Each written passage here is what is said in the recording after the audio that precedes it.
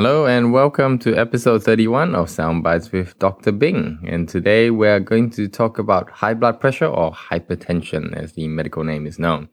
So, high blood pressure is one of those places where you need to know about it. And ignorance here is definitely not bliss because over a period of time, it can definitely kill.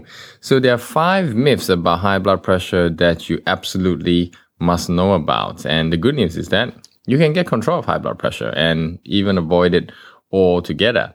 So, what are these 5 myths? Well, myth number 1 is that high blood pressure treatment is difficult.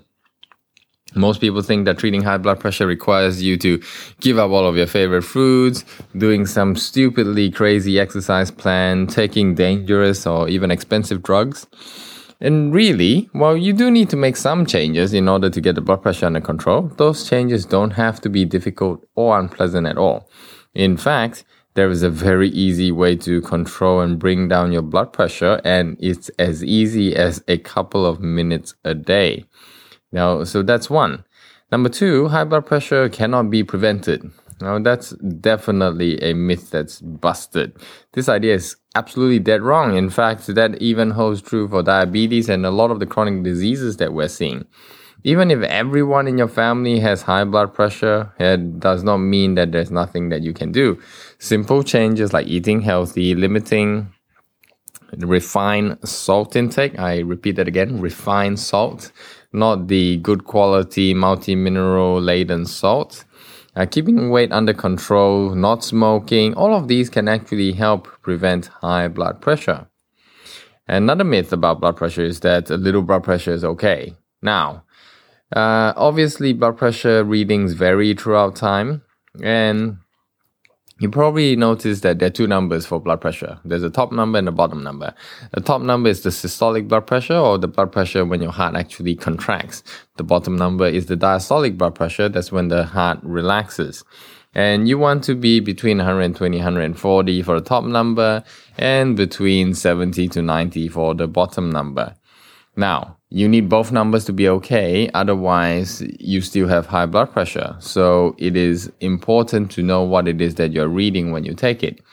The great thing about technology is that currently there's more and more advances being made whereby you can monitor your blood pressure 24/7. And that is important because when you do a 24/7 blood pressure reading, you can then actually tell where the points are in time when your blood pressure is high. That also gives you your personalized blood pressure reading. That means if you've had a blood pressure reading that's been taken for the preceding 3 months, you now start to form a personalized trend, and that trend can be used to interpret excursions later down the track. So if your blood pressure normally sits between 120 and 80 in the mornings, and then one morning it actually went lower or higher, you'd be able to tell that. So these new devices that are coming out are going to really help in the fight for achieving good blood pressure and also understanding your individual sweet spot, so to speak.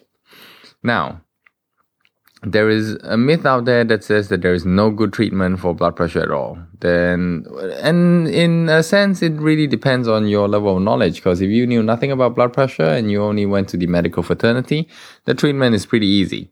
Basically, you get a drug and then we bring the pressure down. The problem that I have with that is it doesn't address the cause. So there's a reason why your blood pressure climbed up. Unless you were born with high blood pressure, there is always a reason. And without finding it, all you're doing is basically treating a symptom and not finding out what truly is happening. And obviously, the last myth is that blood pressure is no big deal. The problem with high blood pressure is that there is no symptoms. Particularly for the first few years, you can go many years, even decades, not treating high blood pressure, and there is nothing. However, as blood pressure increases and as you have time, your blood vessels have to harden, because imagine pressure that is in a hose, you keep on increasing it, eventually either the hose blows or you're going to get sediment and then the entire elasticity is lost. And this can lead to damage to your heart, your kidneys, your eyes. So blood pressure is a big deal and you need to get control of it. The good news is that there are multiple ways of doing that, and one of the things that I'll be recommending is that you contact me with regards to your particular blood pressure issue, because at the end of the day, it is a very individual thing. No two people necessarily have the same cause for high blood pressure. I have a patient who has high blood pressure because they are obese. I have a patient who has high blood pressure because they're gluten intolerant. I have people who have high blood pressure because they have sleep problems at night. So knowing what the cause actually is and removing that gives you the best chance of success. All right, so I hope that has been informative to you. Any questions, stop by Facebook at Dr. Bing, and I will talk to you soon. Have a great day.